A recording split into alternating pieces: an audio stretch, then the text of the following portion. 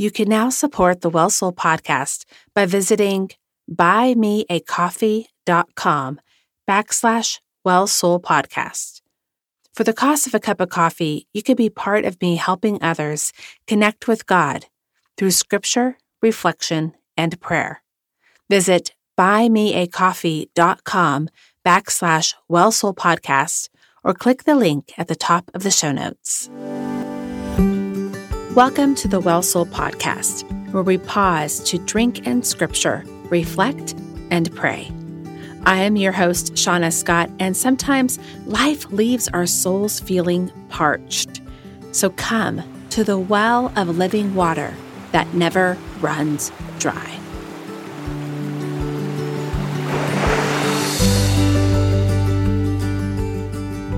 Welcome to Luke chapter 14 in our Certainty of Faith series through the Gospel of Luke. In Luke 14, we read a series of events in Jesus' teachings. Today we will hear about those who make excuses instead of following Jesus, and Jesus calling for the lifestyle of a disciple, as we reflect about our own lifestyle of discipleship. This Christmas season, may we consider how to not be so caught up in the merry that we miss the holy, like some of those in our stories today.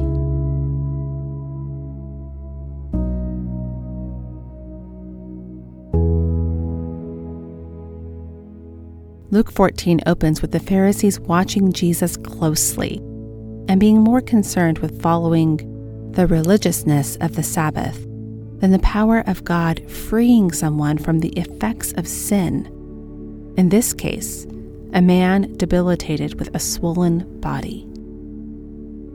Jesus asks the Pharisees if they would rescue their own child or an ox, a business staple in those days, if it fell into a pit on a Sabbath, inferring, of course they would, but the Pharisees do not respond.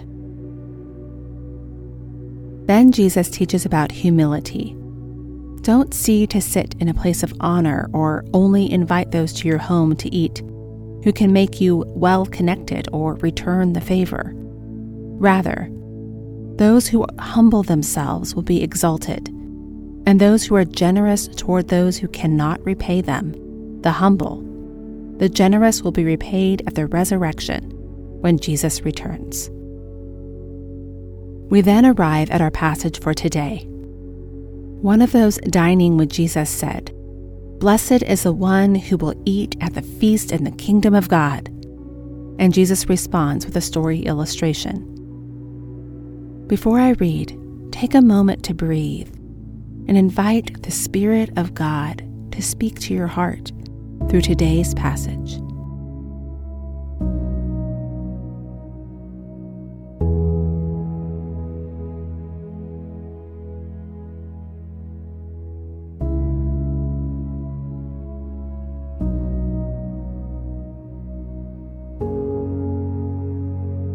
Come, Holy Spirit, come. Speak to us through your word. Luke 14:16-24. Jesus replied, "A certain man was preparing a great banquet and invited many guests. At the time of the banquet, he sent his servant to tell those who had been invited, 'Come, for everything is now ready.' But they all alike began to make excuses. The first one said, 'I have just bought a field and I must go and see it. Please excuse me.' Another said, 'I just bought 5 yoke of oxen and I'm on my way to try them out. Please excuse me.' Still another said, 'I just got married, so I can't come.' The servant came back and reported to his master. Then the owner of the house became angry and ordered his servants, 'Go out quickly to the streets and alleys of the town and bring in the poor, the crippled, the blind, and the lame.' 'Sir,' the servant said, 'what you ordered has been done, but there is still room.' Then the master told his servant, 'Go out to the roads and country lanes and compel them to come in, so that my house will be full. I tell you, not one of those who were invited will get a taste of my banquet.' What is the Spirit stirring in your heart from this passage? Dwell on that for a moment.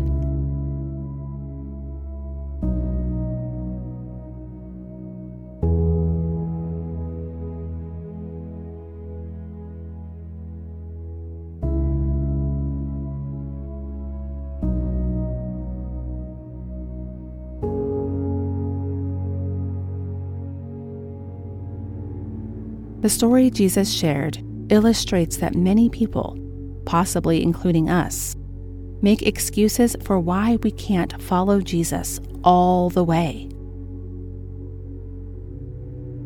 What property or position or responsibilities or relationships do you have that sometimes distract you from listening and following Jesus all the way?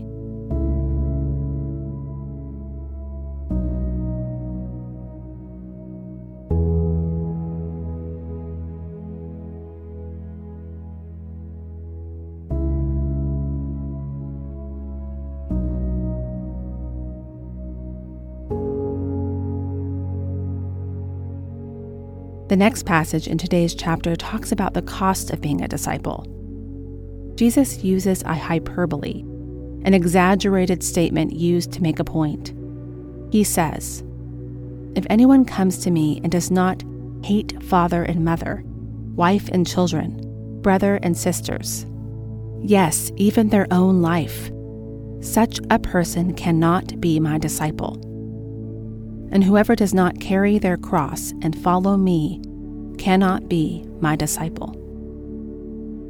Of course, God is not telling us to literally hate our loved ones, but our commitment to following Jesus must be greater than anything, even how much we love those closest to us. Then Jesus talks about choosing to follow him is like making a plan to build a tower. You first figure out how much it's going to cost, and you make sure you are able and willing to pay. He also uses an illustration of a king that is going to war and considers if he can win before he goes to battle. And then he says this one sentence I want us to really soak in today. "Those of you who do not give up everything you have cannot be my disciples." Again, those of you who do not give up everything you have cannot be my disciples. Following Jesus is an all-in commitment. In the beginning of our chapter, some of the Pharisees were not willing to follow Jesus because they are hardened by their religious traditions and prideful positions.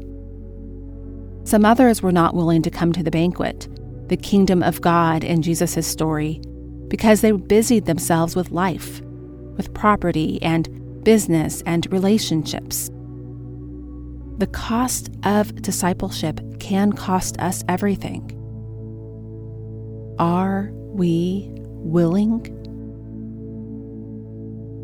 Those of us who are not willing to give up everything cannot be his disciple. Take a moment to process and pray this heavy thought. What might this sentence include for you? I am willing to give up everything except fill in the blank to follow Jesus. Take a moment or two. Be honest with yourself and with God. He already knows your heart. What is something that hinders you from being willing to give up everything to follow Jesus?